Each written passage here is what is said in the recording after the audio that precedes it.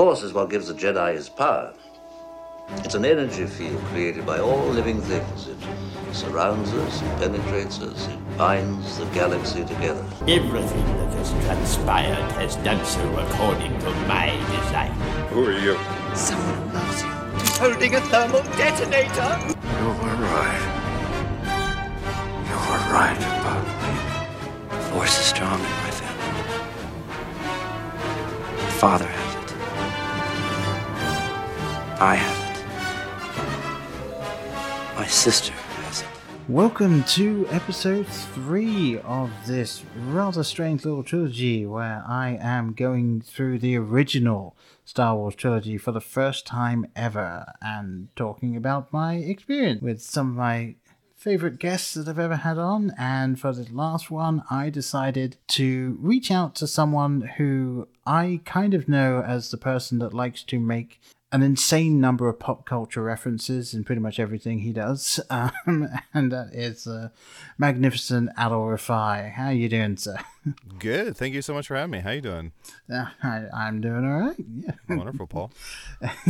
Yeah, I as I mentioned on the others, I kind of just reached out to some people saying, "Hey, I'm doing this. What do you think?" And you were one of the first people actually to get back to me to say, "Hell yeah, let's do it." So, yeah, I think you were just very casually. We were talking about something, and you're like, "Hey, what are your thoughts on Star Wars?" Or I can't remember how you phrased it, but I was like, "Oh yeah, I mean, I've seen it for sure. Like, let's do it." Yeah, I didn't want to try and get some of the people that are like uber Star Wars fans, because I feel like those are the people that I might be pissing off a little bit with some of the things that I might be saying. But I really wanted to reach out to the people that we had on before, and I had a really good time talking to you last time, so I am glad you're able to come back on. Yeah, happy to be back on. And I feel like there's a fine line between a thin fine line between hyper passionate and exhausting. And that's something I always try and be wary of, is like when someone dips past passionate into exhausting, and I always try and avoid those people in fandoms. You got the people that can go to festivals or conventions, and even the people that dress up, oh, that's fine, but you got the people that turn up with notebooks. Those are the ones you want to kind of steer clear of. To me, it's about, please enjoy whatever you like as much as you like, but the minute that your enjoyment turns towards me with like red hot rage because I don't know something, that's when I'm like, we all just need to step back and like we need to have a hot meal, take a sweet 8-hour nap, and just like calm down and remember that we're all human here. So I'm never turned off by someone's passion or fandom. It's just when their focus turns towards me and me not knowing something enough, and then me being sort of chastised for that. That's when I start to really become terrified. Yeah, I believe the term would be the gatekeepers. Yeah. Oh, that's fair. That's a good term. Yeah. The people that they're the ones that feel that if you're going to be coming in, you should know enough to be able to get by. And most fandoms really, hell, if someone enjoys something, let them in, Yeah. But yeah, all right. So obviously, for those of you that might be joining in just for this episode first, hello. Really, you should go back to episode 1 where we talk about episode 4, and then go to episode 2 where we talk about episode 5, because this is the third in the trilogy. You idiots, what are you doing? You morons, you don't even know how to enjoy this right. Oh shit, I'm doing it. Yeah, it was a trap. Damn it. It's a trap. There we go. I knew that one would get in there somewhere. But yes, this is the third of that. So if you want to listen to me going through this in order, then I recommend going back. If not, well, welcome, and hopefully you enjoy just randomly talking about episode 6, or as I believe it is known, Return of the Jedi. And I had to be very careful with that one because I almost ended up thinking, oh, this is that other Jedi one, which is, I think, episode 7 that I was thinking of. So it's like, okay. Oh, no, The Last Jedi is what I was going to... There's too many of these. I don't know. It needs to be... somebody should have had more memorable names. Yes. Like, if there was, like, Star Wars Monster Truck Bonanza, like, I would remember that. But they're all very similar, like A New Hope, Something Rises, Something Returns. Like, it all kind of muddles into one glob of phrasing. So I'm with you, where I wish they really would have carved out a unique brand for each one. Yeah, I mean, and obviously we are coming at it from the other side now because, you know, back then when there were just the 3, it does kind of make sense because they obviously are subtitles that kind of explained what's going on.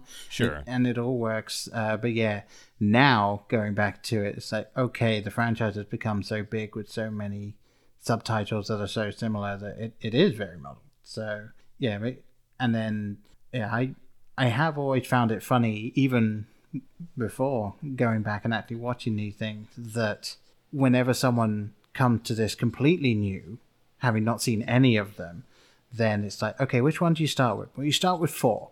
Well, why do you start with 4? Well, like, I kind of enjoy what that has done to it because, yeah, starting an entirely new IP on episode 4 makes no sense. Sure. Yeah.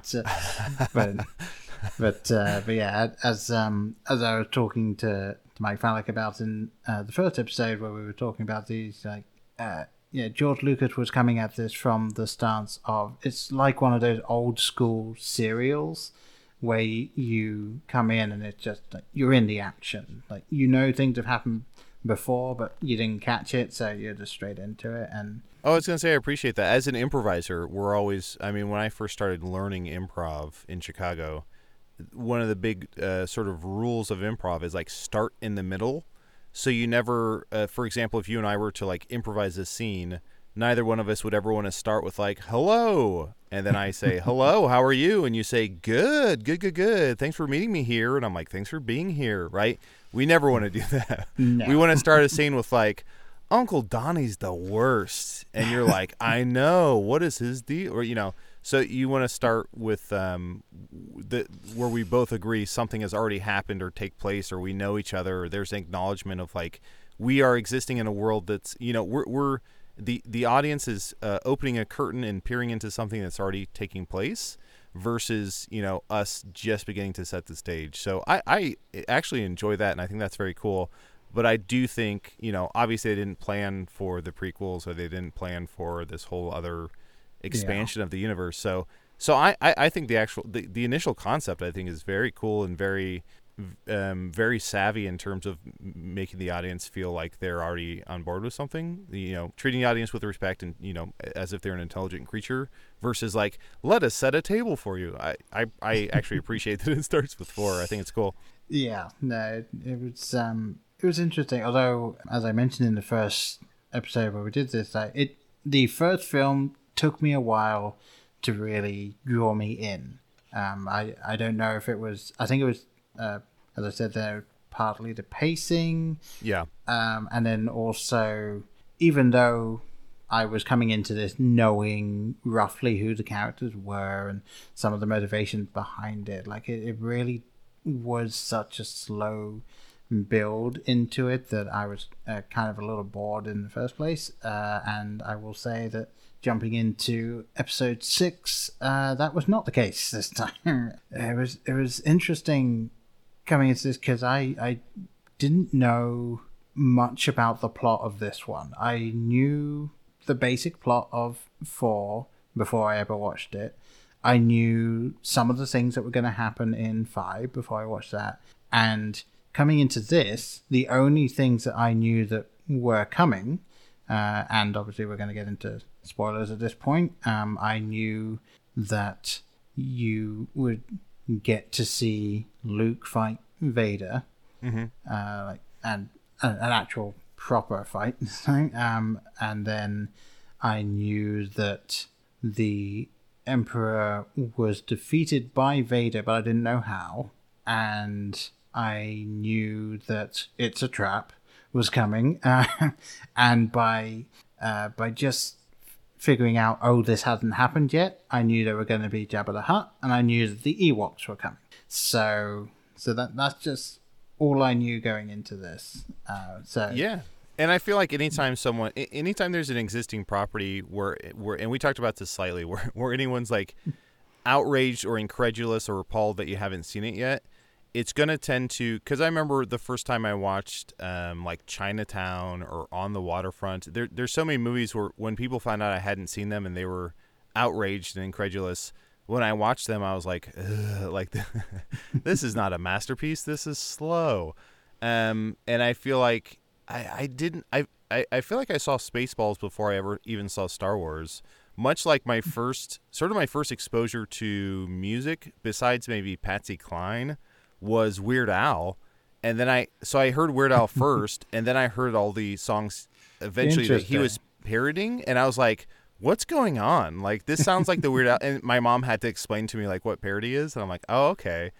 So I was, let's see, I was maybe like 16 or 17 when I was first introduced to the Star Wars movies, and Okay. I had seen Spaceballs several times, and Grandpa and his friends, Grandpa's me, Grandpa and his friends had been playing N64. I can't remember the name of the game. There's some Star Wars game on N64 that my friends and I would play all the time, where you wrap up the wire around the AT-AT's legs and all that fun stuff. Yeah. But I remember playing the game, and we were enjoying that, my friend Mike and Brad and myself. And at some point, I was like, something happened. I was like, whoa, I didn't see that coming. And they're like, oh, it's just like in the movies. And I'm like, okay. And they're like, wait, have you never seen the movies? And I was like, oh, no. Like, are they going to beat me senseless? And then they were like, well, we have to watch the movies now. So they sort of introduced me to the original trilogy. And then, and I enjoyed it. And then eventually, maybe a couple years later is when episode 1 came out, and we all went and saw that together. And we finally got a taste of Jar Jar and General Grievous and all these sweet, sweet, rich characters.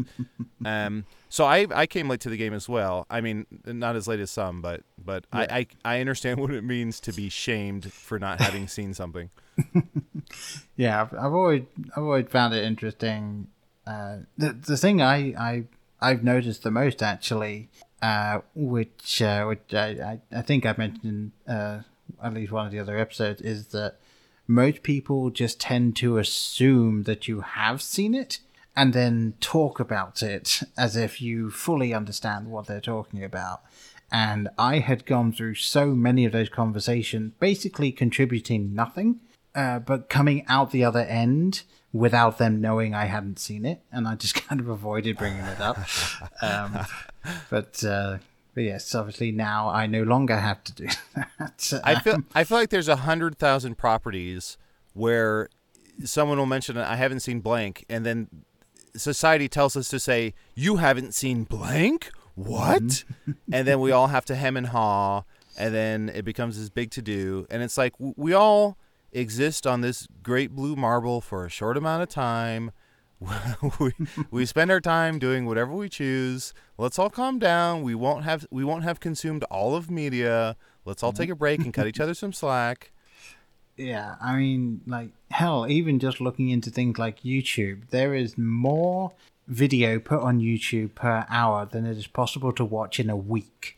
So yeah, there's no way everyone's going to be seeing everything. Yeah.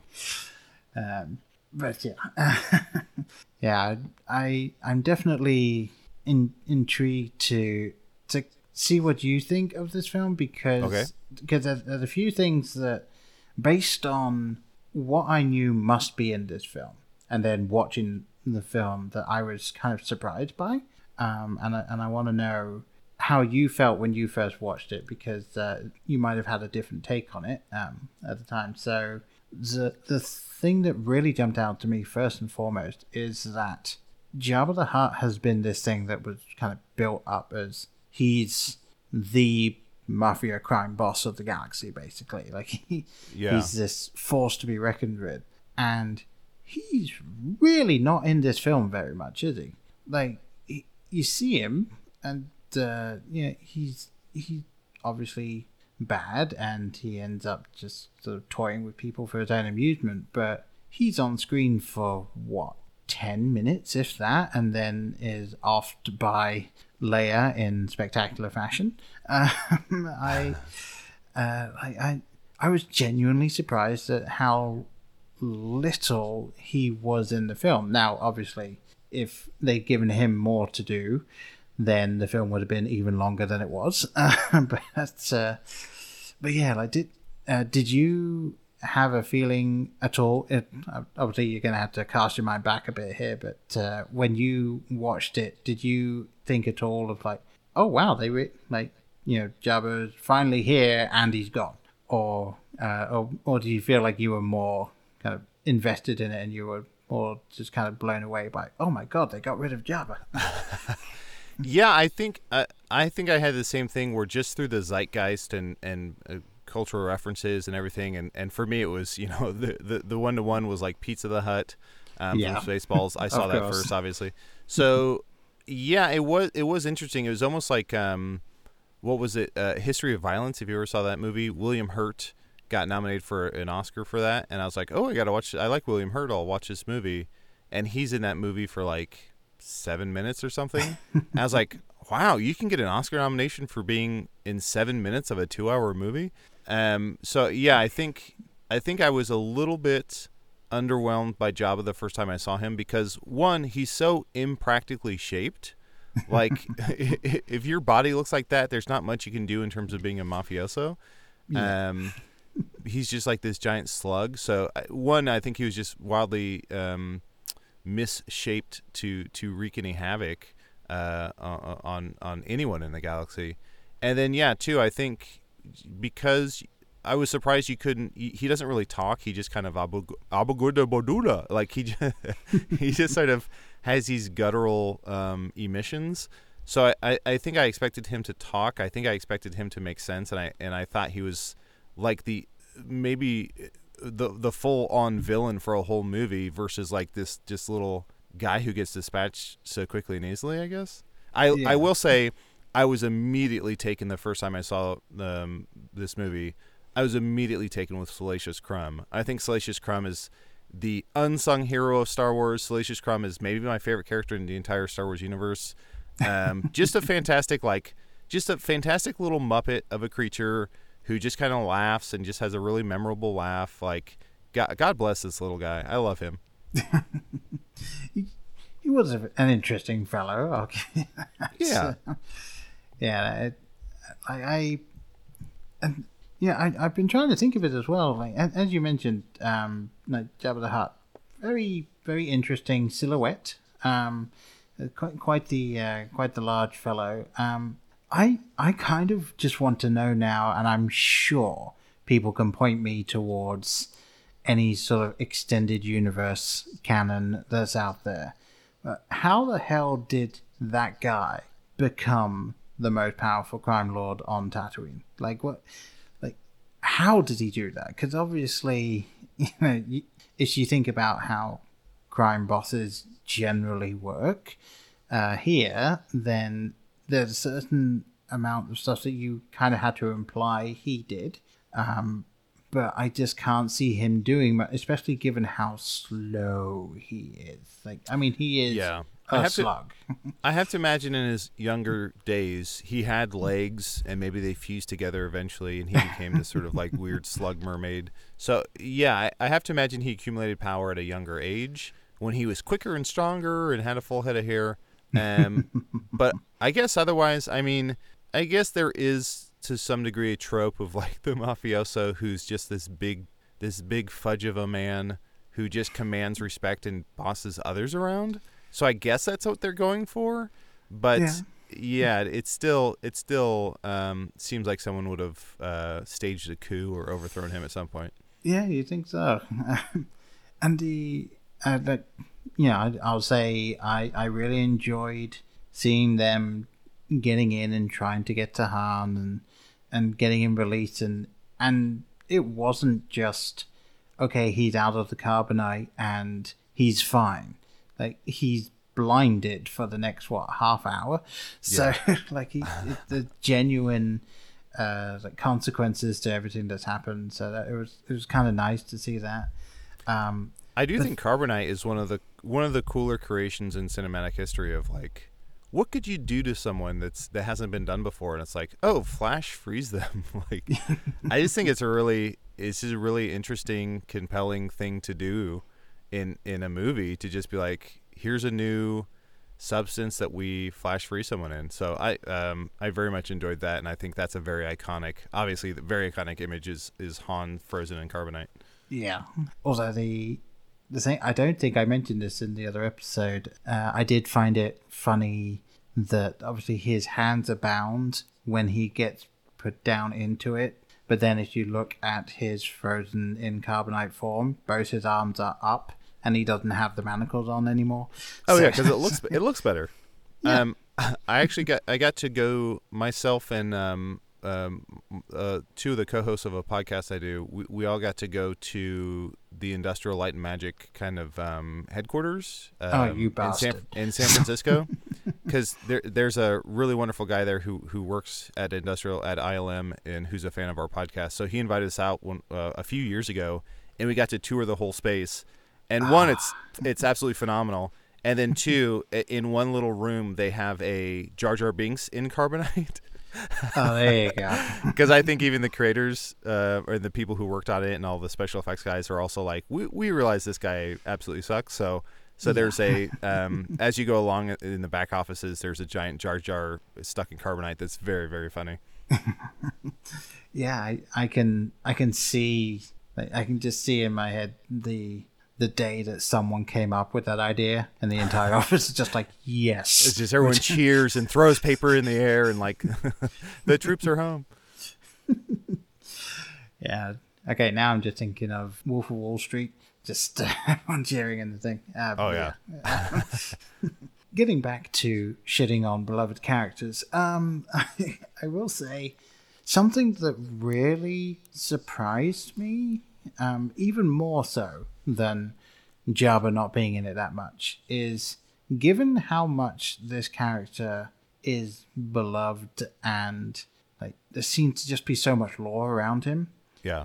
Boba Fett is pretty useless, isn't he?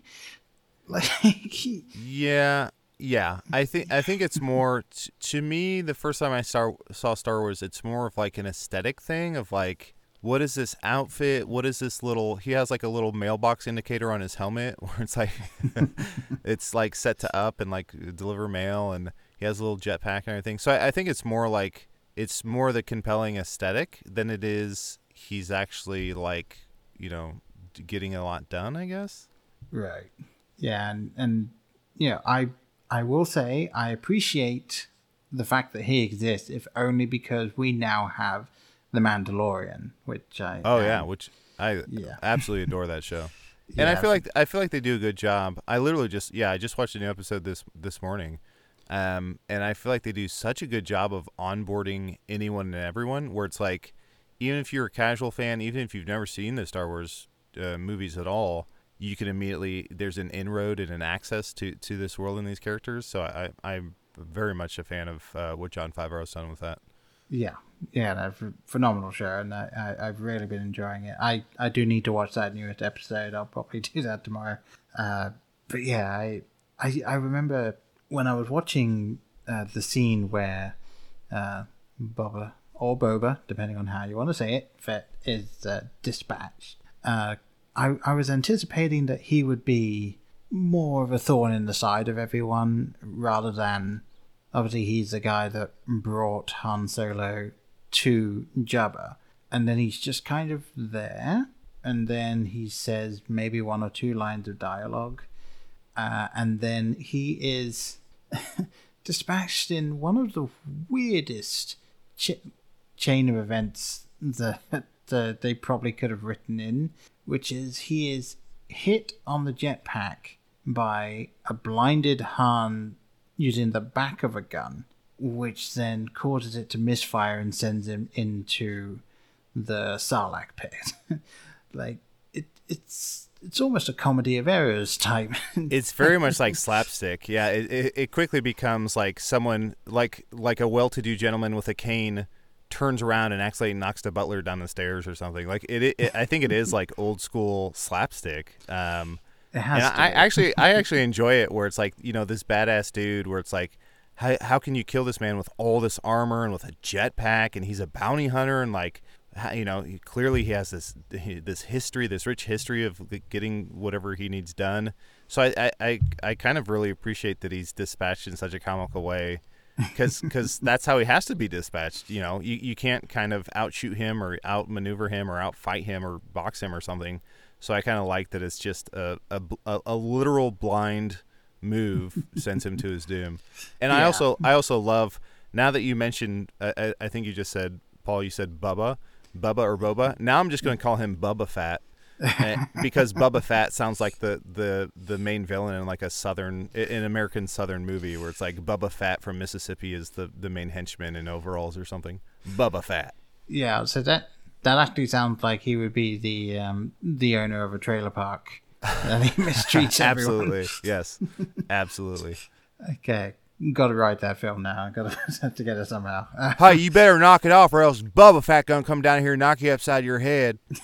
You don't want to piss off Bubba Fett. He got a pig with him. Dear. I'll write that movie. Okay, you write it, and I'll review it. There you go.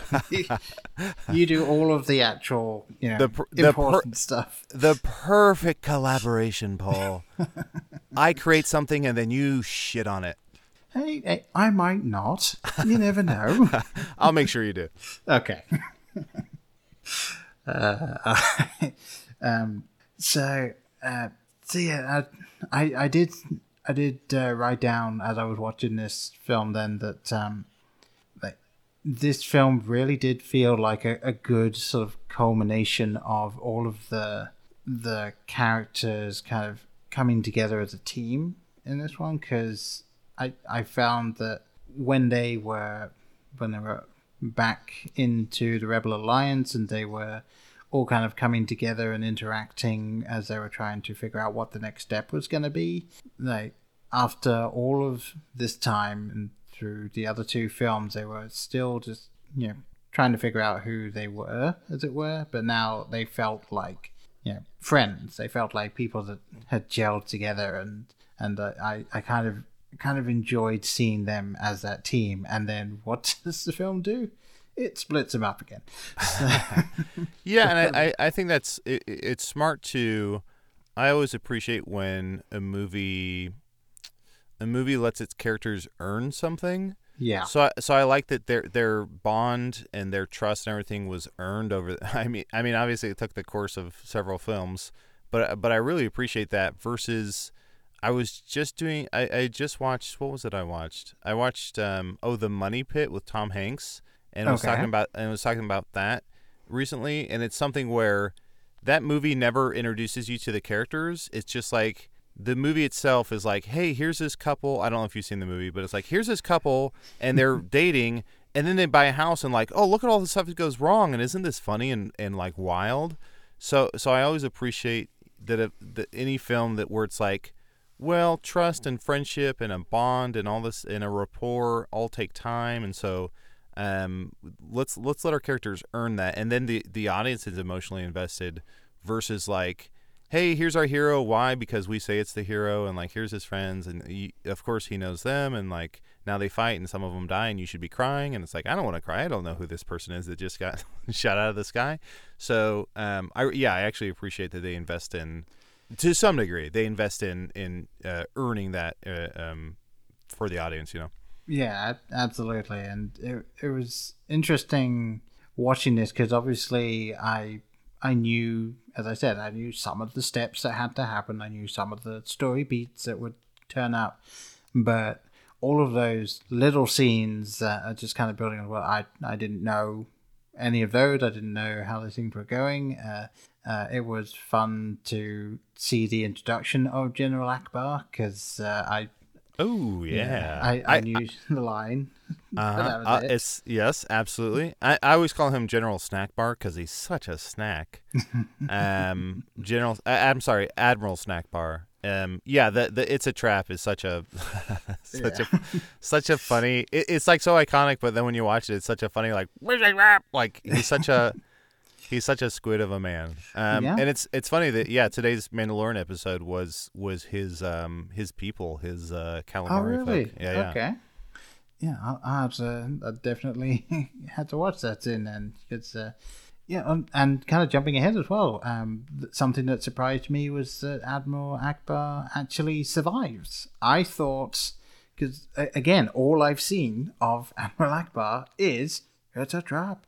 Yeah. That's it. That's the only clip I've ever seen of the guy. So I assumed, based on that the ship he was on would get destroyed because it's a trap. It's like they were clearly waiting for it, but no, not at all. He's there at the end, and he's part of the people celebrating. So yeah, it's that was a nice surprise for me. And another little surprise as well was when they finally got to see the Ewoks. I knew roughly what they looked like. I knew that they had been made fun of in Spaceballs. I knew that they were just these weird little bear guys. I didn't quite realize how much they genuinely looked like the Care Bears hillbilly cousins. But yeah, they absolutely look like they were modeled off like Teddy Ruxpin's. But of course they came first, so all fair game.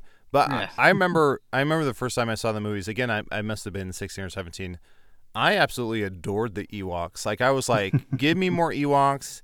These little teddy bears are so fun and so weird, and like I love their little chants and their little dances. And I also love, to me, Star Wars. The best parts of Star Wars are tiny creatures who obviously have their own little societies, who just make like noises. So I love the guys. I forget what they're called, but the guys who are just like ooh teeny. Like those little things with the who wear like cloaks and the glowing eyes, like the sand people.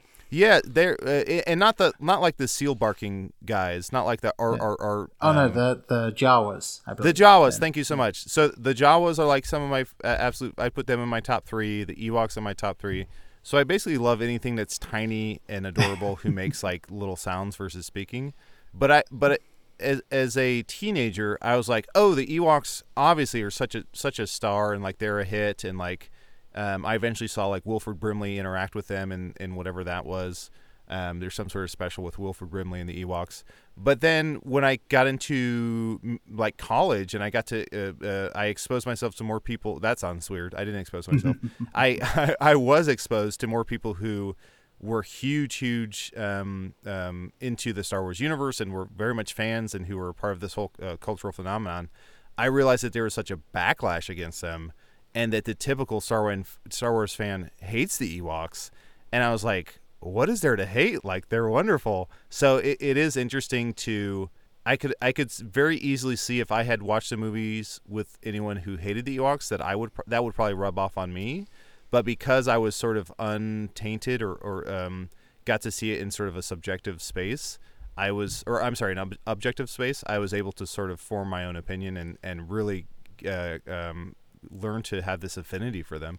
Yeah, I will say that after watching the film, I didn't have any real animosity towards them. I mean, they were, as you say, they're clearly their very, very own culture, their own people on this planet, and these heroes just stumble across them, quite literally, and are just kind of there, and then they help out in the fight. So it's like, okay, I don't actually know, like, hearing that there's such a backlash towards them, I knew that some people didn't like them, and I've heard a few arguments about, whether they are good, a good species, or if they were just only helping because they've been tricked, and really they were just this chaotic force on this planet, which they very much are.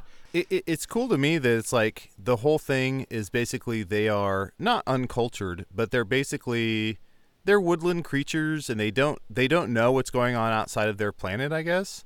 So yeah. It is to speak of Bubba Fett, it is very like very much like the American South, where it's like we know what we know, and like outside of our county line, who cares? So it is fun for me of like, they have such grit to them in terms of such grit and heart, where it's like these guys come in with technology and blazers and blasters, and like the stormtroopers with their I forget what they're called, like the little ski-doos that ride through the air. Oh, yeah. And the Ewoks take them out with like ropes and trees and wood and like little leaf traps. And it's so, to me, I love that, where it's just like they don't have technology, they don't have the intelligence of like what's going on out there in terms of weaponry, but they're just like, yeah, this is our land, and like we know it better, we know this layout better than you do, so you're on our turf now and you're going to suffer for it.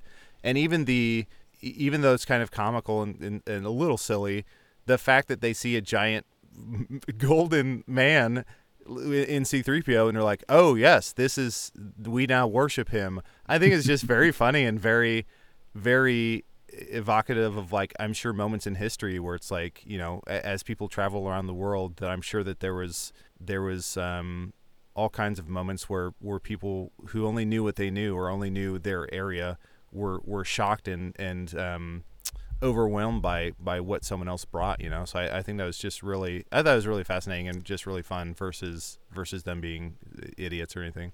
Yeah, no, it was really cool. And as you say, like them just suddenly worshipping C-3PO, who I think I'll happily say it at this point. I think C-3PO is probably, to me, the most annoying character in the entire original trilogy. Well. So the most British character in Star Wars is the most annoying? Paul, interesting. Yes. And where are you currently residing? I am currently residing in the United States. Okay, but you're from... I'm from a little island. You may have heard of it. It's known as the United Kingdom. Yes, interesting. Yeah, no, it was definitely like an interesting character choice that they went with when it came to C-3PO, because obviously they were looking for this person who is incredibly put upon, and knowing that they took this character and decided, Anakin built him. Like, when they started doing the prequels, it's like, really? Like, okay. And C-3PO and R2-D2 really becoming the link between all of these films. Obviously, you've got the actual plot that goes through them, but they became sort of the physical manifestations of, this is the link that goes throughout everything. And speaking of R2, actually, he really doesn't get treated very well in these films. No, that's a fair assessment. R2 is really, everyone just kind of treats him very poorly. So I'm not a fan of that. But I will say I am a big fan of C-3PO. I don't know what it is about this sort of like fussy metal butler is just so, I don't know. I really enjoy it. I love the fact that a robot, because I think typically a robot, and they even do it in later Star Wars films, where typically robots are just like cold and emotionless and like they're programmed to kill, or I just feel like most robots are boring. And I just love the fact that C-3PO is like fussy and sensitive and like constantly worried. Like, he's just a furrowed brow of a character. And I absolutely love that. I think it's such a cool, funny choice. And so I adore C-3PO, but I can understand where he's annoying. But I think it comes from it's just such a strong choice to just be like, let's make the robot the sort of the sort of litmus test for whether or not something should be done, or let's have him be the most concerned out of everyone. Yeah. And there is one thing, I mentioned it in the episode 5 review that we did. C-3PO at one point is space racist. So it's like, oh, really? Yeah, because... and also, I'm so sorry, Paul. Spacist is the correct term. Thank you. Well, no, I'm correct. It's spacist. Okay, so he is spacist then. Because there's one point where, right at the end of the film, when they're trying to get away, and C-3PO is apologizing to Lando on behalf of Chewbacca. Okay. And he says, I'm something along the lines of, I'm so sorry, but after all, he is only a Wookiee. Ooh. And it's Like, C-3PO, for shame. I know. Do you feel, as a Brit, do you feel like someone could entirely redo, without changing a single word, entirely remake Faulty Towers with C-3PO as John Cleese's character? I see I've offended you. I will take my leave. Good day, sir. No, I see what you're getting at, but no, I feel that John Cleese is Basil Fawlty, that there's way more nuance to him than All right. than 3PO. But I do see what you're getting at. He does have that sort of annoyed, but like I feel like he would be more well placed in Are You Being Served? Ooh, I love that show. Yeah, I think he would fit in very well in that one. Yeah, I genuinely did write down that I was a little bit sad that all the stuff R2 ends up going through in these films, especially since, right at the end where he is trying to get them into the bunker and he just gets straight up electrocuted. Like he's just Yeah, it is interesting even within the droid community that he's viewed as like this lesser being, where they're like, you're just this type of droid. It is fascinating that there's like that caste system within the film. Yeah, and I was thinking back on it like throughout the trilogy, and he is basically the navigator. That's effectively his function. And then when he's not being the navigator, he is falling into deep water and having to be rescued. He's being shot at or electrocuted. He's just kind of trying to get to places and occasionally falling over. Like he really is just kind of we need him to be in these places, but he's not built to get to these places. Yeah. So we're just gonna have to have some fun with him. I think it's smart to have the droids in this film where it's like, if you don't want to kill off a character who's flesh and blood, you can put a droid in danger, and the audience will have the audience, or at least I did, grew. I already mentioned being affectionate towards C-3PO, clearly affectionate towards R2-D2 as well, and BB-8 and all the, so I definitely enjoy the droids. So I feel like that allows the audience to have concern where it's like, oh no, C-3PO is ripped in half, and I can be on the edge of my seat holding my breath hoping he's okay, but you can't rip Luke Skywalker in half and I have the same feeling, right? Because then your character's dead. So yeah. I think that the droids do serve this purpose in terms of building tension and allowing the audience to have these moments of like, oh no, will they make it out okay? Will everything be fine? So I think they're a surrogate for flesh and blood sometimes in terms of what they go through, but they're almost always okay. Yeah. And trying to move on as well. I did really enjoy when everything was just kind of building because you've got these rebels that are trying to get through this plan so that they can finally take down this second Death Star, and then as the film keeps going, they that they have to get to this place, and then when they do, they don't win that particular fight. They are stopped, and then you just see that, okay, the Death Star is actually fully operational. And they did really well, I thought, in making it so that it felt actually hopeless, even though, as someone that just knows how these stories go, and knowing that it was the last film in the trilogy, it wasn't going to end with the bad guys winning. Yeah. But yeah, I felt that even knowing that and knowing where this goes and knowing where it had to end, I genuinely did feel like the film really got across that hopelessness, and I wasn't sure exactly how they were going to overcome it, even though I knew they would. But it's like they did so well at building that up. So I definitely had to give this film props for that. Yeah, it's very good storytelling, and I feel like there's not enough, or maybe I'm ignorant to if there is. I feel like there's not enough credit due to George Lucas. I assume it's George Lucas as a young man who came up with all this terminology that's became so iconic because it just works so well.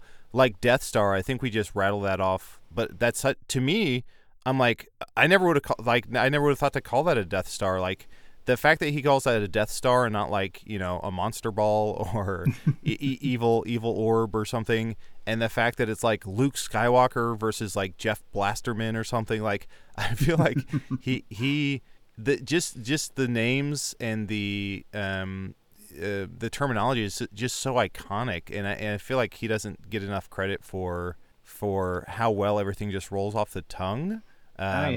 Yeah, where it easily could have been something way more cumbersome to chew on. Yeah, and I mean, yeah, and even just taking that, like, just going something as simple as Tatooine. I mean, Yeah. you know, now you say Tatooine, oh yeah, that's the planet it's on, you know, blah, blah, blah, blah. But it's like, if you really just think about it, Tatooine is a stupid name. Yeah. but phonetically it rolls off the tongue so easily, and it's so pleasing to hear. And I'm such a big fan of like fantasy books, of like Name of the Wind or like Brandon Sanderson series and everything. And I feel like so much fantasy I read, they're like, you know, his name was Krumaloff, and he was from the Bagabash district or whatever. And I'm just reading it, I'm like, ugh, you couldn't come up with anything better than that.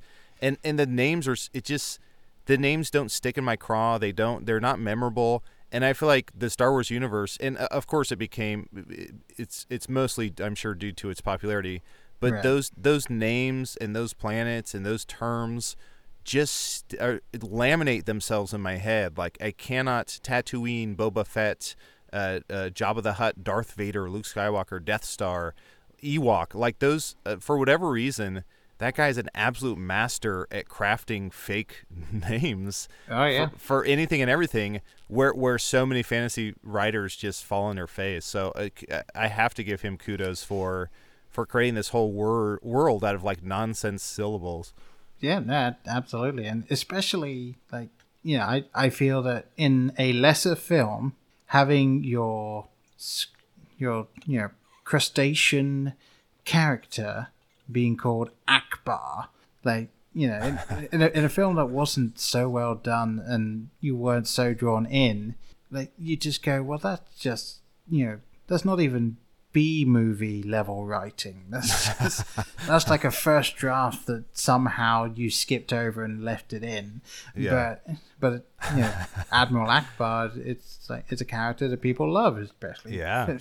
That double A, hitting that double A is so satisfying. Like Alan Alda or Alan Arkin, like it just works. Admiral Akbar. Yeah.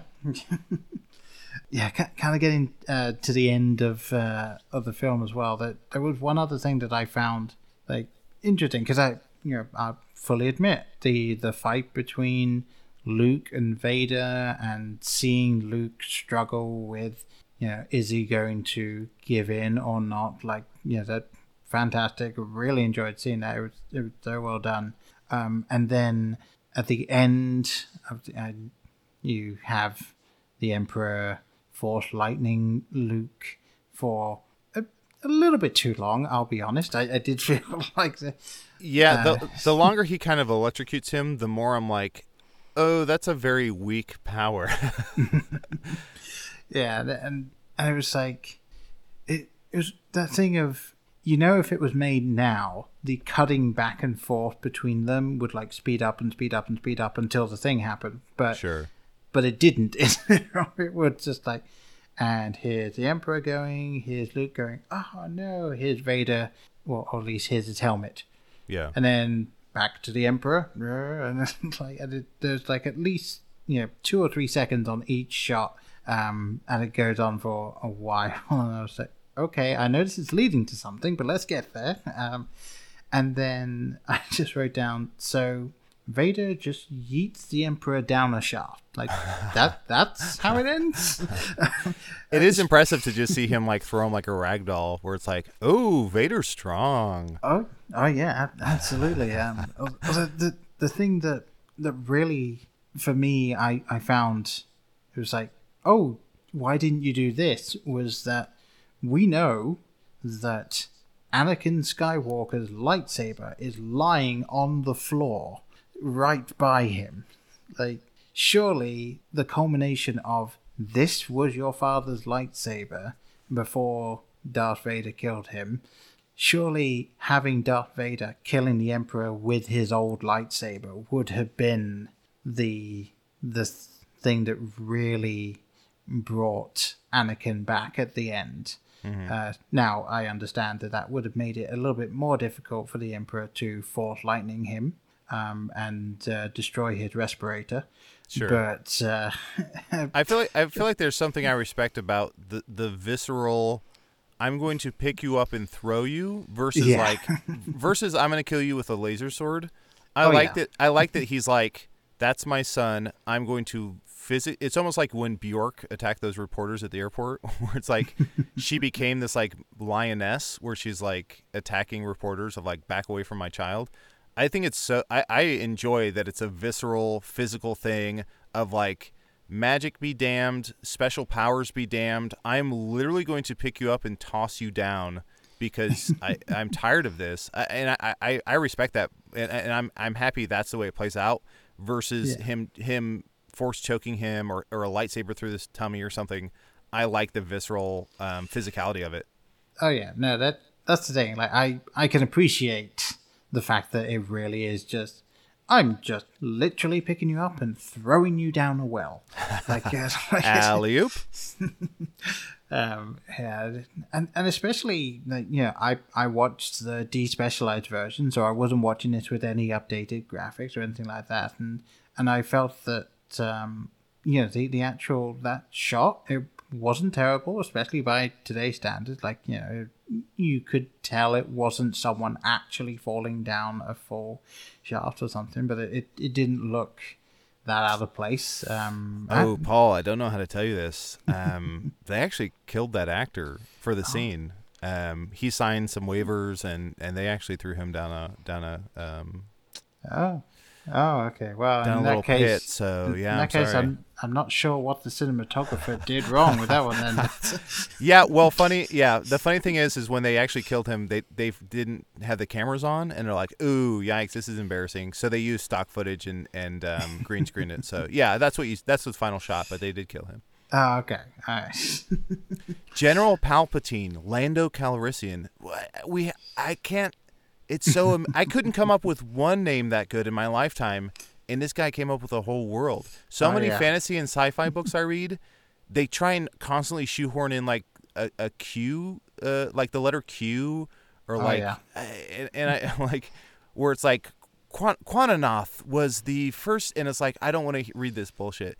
And Lucas made a whole 500 different names. Like, God bless that man. Yeah, and this film and this series definitely has so many characters and such a well-built world. Regardless of what people might think on what Lucas has done more recently, some of the changes he might have done, or some of the things that he's done in other franchises that he has, I genuinely do appreciate what he did and what he came up with and what he saw to fruition with this original trilogy, because now having seen all of them, I definitely feel that I have more of an appreciation of it, and I'm definitely going to rewatch some of these. I don't know if I want to rewatch the prequels because but definitely I want to rewatch 7, 8, and 9, and really appreciate some of the things that are in that. You should also rewatch, if you have time or interest. I would also recommend watching Mandalorian, because as I mentioned, even though it's like totally accessible for anyone and everyone, and that's such a wonderful thing, it also rewards people who are steeped in the history and do know the references and the actors and so I think Mandalorian is worth rewatching to get all the Easter eggs. Yeah, no, absolutely. Because I watched the entire first season before I saw episodes 4, 5, and 6. So nice. So yeah, definitely I do want to go back and really really watch it. I mean, obviously, I knew who Yoda was. I understand Baby Yoda. I get it. Yeah.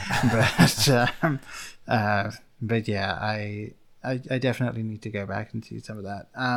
I want to just quickly mention, I feel like George Lucas it's so to me it's so unfair what's happened to him in terms of like I feel like he's had such a decline and so many people are like outraged at what he did with the prequels and everything, and I just he was put in such an impossible situation where it's like he made this world that so many people love and enjoy and like rewatch and celebrate.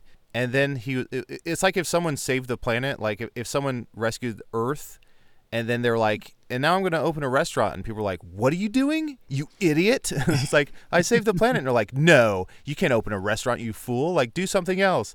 Like, I just feel like he was put in, that's not a great analogy, but I feel like he was put in this impossible situation, and who knows if he had plans to do everything that this became, you know. He told his story, and I'm sure he was put in situations where he had to create where he didn't want to create, or he had to do things he maybe didn't want to do or didn't expect to do.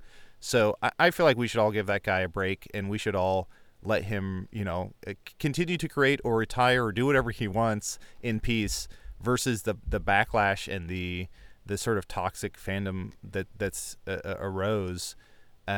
It's wild to me to like, if you're such a Star Wars fan that you hate George Lucas for what he's done to what he created, that just seems like such a catch-22 of like, if you love the original so much and this guy created it, how can you, I don't know. It's just, I don't want to get into it, but I just feel like if there's anything to take away, let's all give that guy a break. Yeah, no, I definitely feel that, like, it really was sort of a losing battle when he was like, okay, I'm going to come back to this. Yeah. When he was doing the prequels, because, I mean, obviously he had this entire thing like sort of really etched out and how the world was going to be. And, you know, he reached a point where he felt that the graphics were up to a point where he could, you know, make it more of a visual spectacle. And he couldn't stick the landing because you had so many people that just wanted 4, 5, and 6. Like and I even, as much as it's so easy to punch down at Jar Jar Binks, I get what he was going for, where it's like maybe something to appeal to kids, so that fans of the original 4, 5, 6 could watch this new series with their kids, and the kids would have something to latch onto. It's like, yeah, put this weird Jamaican rabbit in the film, and he's like slapsticky in terms of like, he's such a, you know, he's constantly tripping and falling and bumbling, that it's something for the kids, but it didn't quite connect or work. But at least he was trying to like connect parents and their children, unite them in this movie watching experience. So it's like even things that went wrong that are so easy to make fun of or to ding him for, I think I don't know for sure, it seems like it came from a genuine place of like wanting to provide and wanting to have something for people to connect with, you know, of all ages. So yeah, it's such a bummer that everyone just tears him down constantly, and he has his billions of dollars to fall back on, so I don't feel too bad, but but yeah, it's just a bummer. Yeah, and anyone that does want to just rip on Jar Jar, I recommend, if you haven't already, watching the second series of Spaced, because they very much rip into episode 1 in that one. So yeah, I've never seen that. I have to watch that at some point. I hardly recommend it. I mean, obviously you got Simon Pegg, Nick Frost, and Edgar Wright all together for the first time there, and Jessica Stevenson, now Jessica Hind, but yeah, back then. So yeah, I very much recommend it. I think you will definitely get a good kick out of it. Also, fun fact: the American DVD box set of Space Season 1 and 2 has on every single episode a commentary that is not in the English one, and on every episode he basically has a different filmmaker on it. I think Kevin Smith is on one of them. That sounds about right. Yeah, if I'm unless I am completely misremembering, I think Quentin Tarantino is on one of them. Oh, wow. He's just got all of these people in it, and that wasn't included at all in the UK one. So yeah, it's very very fun, and very much a product of its time for back then. But I have to watch that. yes, getting back to kind of wrapping this up here. So yeah, I think as I was saying, with finally having seen all of them and coming back, and I feel like I definitely have a more of an appreciation of it. My last real question for you then would be, for the original trilogy, what order would you put them in terms of say, like, favorite to least favorite? Oh boy. It's so hard because I don't, it's been years and years and years since I've watched them individually, and they've all kind of glommed into one big story in my head. But I feel like, if I'm being genuinely honest, I feel like Empire Strikes Back is maybe my favorite. Okay. And I don't know if I can even pinpoint why, but it just, I think at times it's like the bleakest one, and I always like my favorite movie of all time is Beetlejuice, and I just really like dark sensibilities and dark humor, and just like that whole jazz. So yeah, Right. I feel like for whatever reason, like him cutting open the tauntaun and sleeping inside of it, or not tauntaun, yeah, tauntaun. Yep.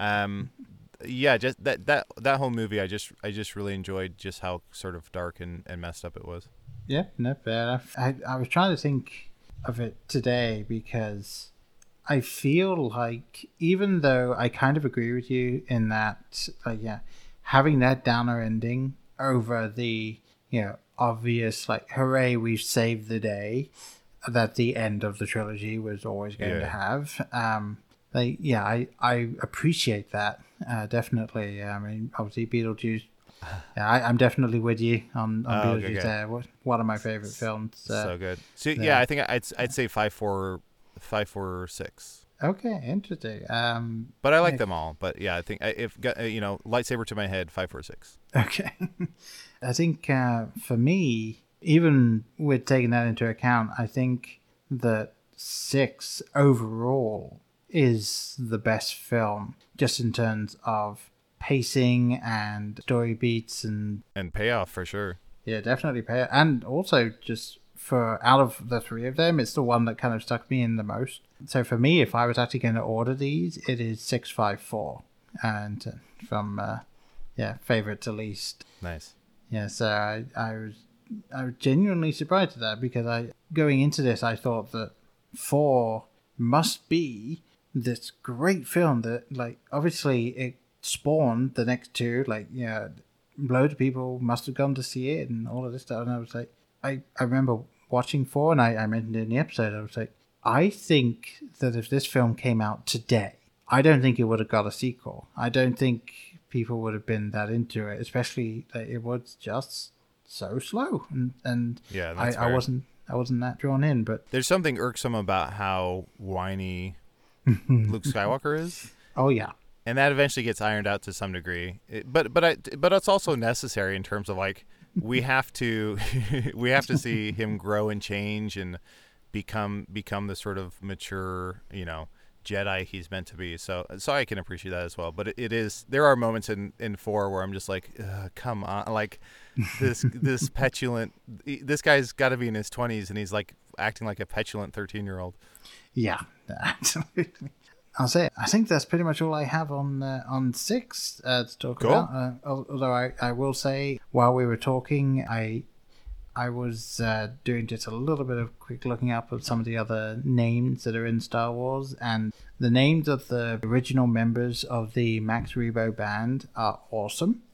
The Max Rebo Band are the ones that are in Return of the Jedi, the in-house performers of Jabba the Hutt. So their names are Max Rebo, which is the stage name of, I'm definitely going to mispronounce this, but it's Cerulean Fantel. Okay. Then there is Cy Snootles, or Snooties. No, Snootles. Slice Noodles, who is the female lead vocalist who had an affair with one of her groupies. And then there is Droopy McCool. Droopy McCool. I did not know that one. Yeah. That's fantastic. Droopy McCool. Droopy McCool. And it's actually not the one you would think is Droopy McCool, because the one that is the sort of elephant-looking one, I believe that is Max Rebo. Gotcha. Droopy McCool sounds like in the 80s, like for a commercial, a dog that would like eat pizza or something, like Spud McKenzie, Droopy McCool, like. Yeah, and according to what I found out, it is his stage name because his actual birth name is a series of unpronounceable flute-like whistles, but he goes by Snit when he's not on stage. But yeah, Droopy McCool. I think that's probably the best name in the entire trilogy there. I think we can probably leave it right there. Awesome. Well, thank you so much for having me on, Paul. Oh, no problem. I mean, if people want to hear you in any other format, where would they get a hold of you? Absolutely. Well, you can check me out in theaters in 2024 in the movie Bubba Fett. That should be releasing soon through Miramax. You can also check out my podcast. I do one that's an improvised fantasy podcast called Hello from the Magic Tavern, in which I play a shapeshifter who's typically a badger. I also have a podcast called Hey Riddle Riddle, which is myself and two friends solving riddles, solving puzzles, doing lateral thinking problems, and calling for improv scenes along the way, which is a good time. And you can follow me on Instagram or Twitter at Adalrifai, spelled ADALRIFAI. Yes, and yeah, definitely do go check those out. I fully admit I am a little behind in Hello to the Magic Tavern and Hey Riddle Riddle, but I'm behind on those as well. And you're in them. I mean, I'm slacking. Yeah, I haven't been in the last several episodes.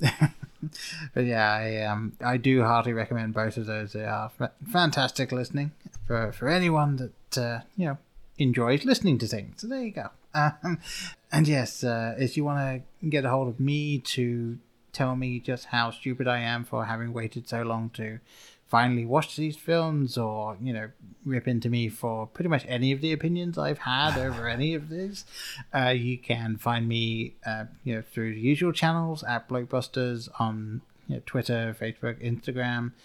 You can email at theblokes@blokebusters.com. You can go to blokebusters.com and look at our snazzy little website. It's fun. I've enjoyed putting that together. It's not super slick or anything, but it's mine, so yeah, I like it. And yeah, if you have any suggestions for any other old things that I have not seen yet, which pretty much list any classic film that everyone has seen, I've probably not seen it. So, so yes, if you have any other suggestions for things like that, do let me know, and I will finally get around to watching some of these other classics. But have you seen Who Framed Roger Rabbit? I have seen Who Framed Roger Rabbit. Okay, that's one of my favorites. Yeah, we actually did a review of that with a very good friend of the podcast, Colleen Griffin, a while ago. So yes, wonderful. Yeah, I would recommend going and listening to that because we had a lot of fun on that one. But yes, I'll leave it all right here. So again, thank you very much for coming back on. It's always a blast talking to you. Yeah, thank you so much for having me. I really enjoyed this. Oh, no, anytime. And thank you everyone else for listening, and I'll see you next time. Bye. Bye. Boring conversation anyway.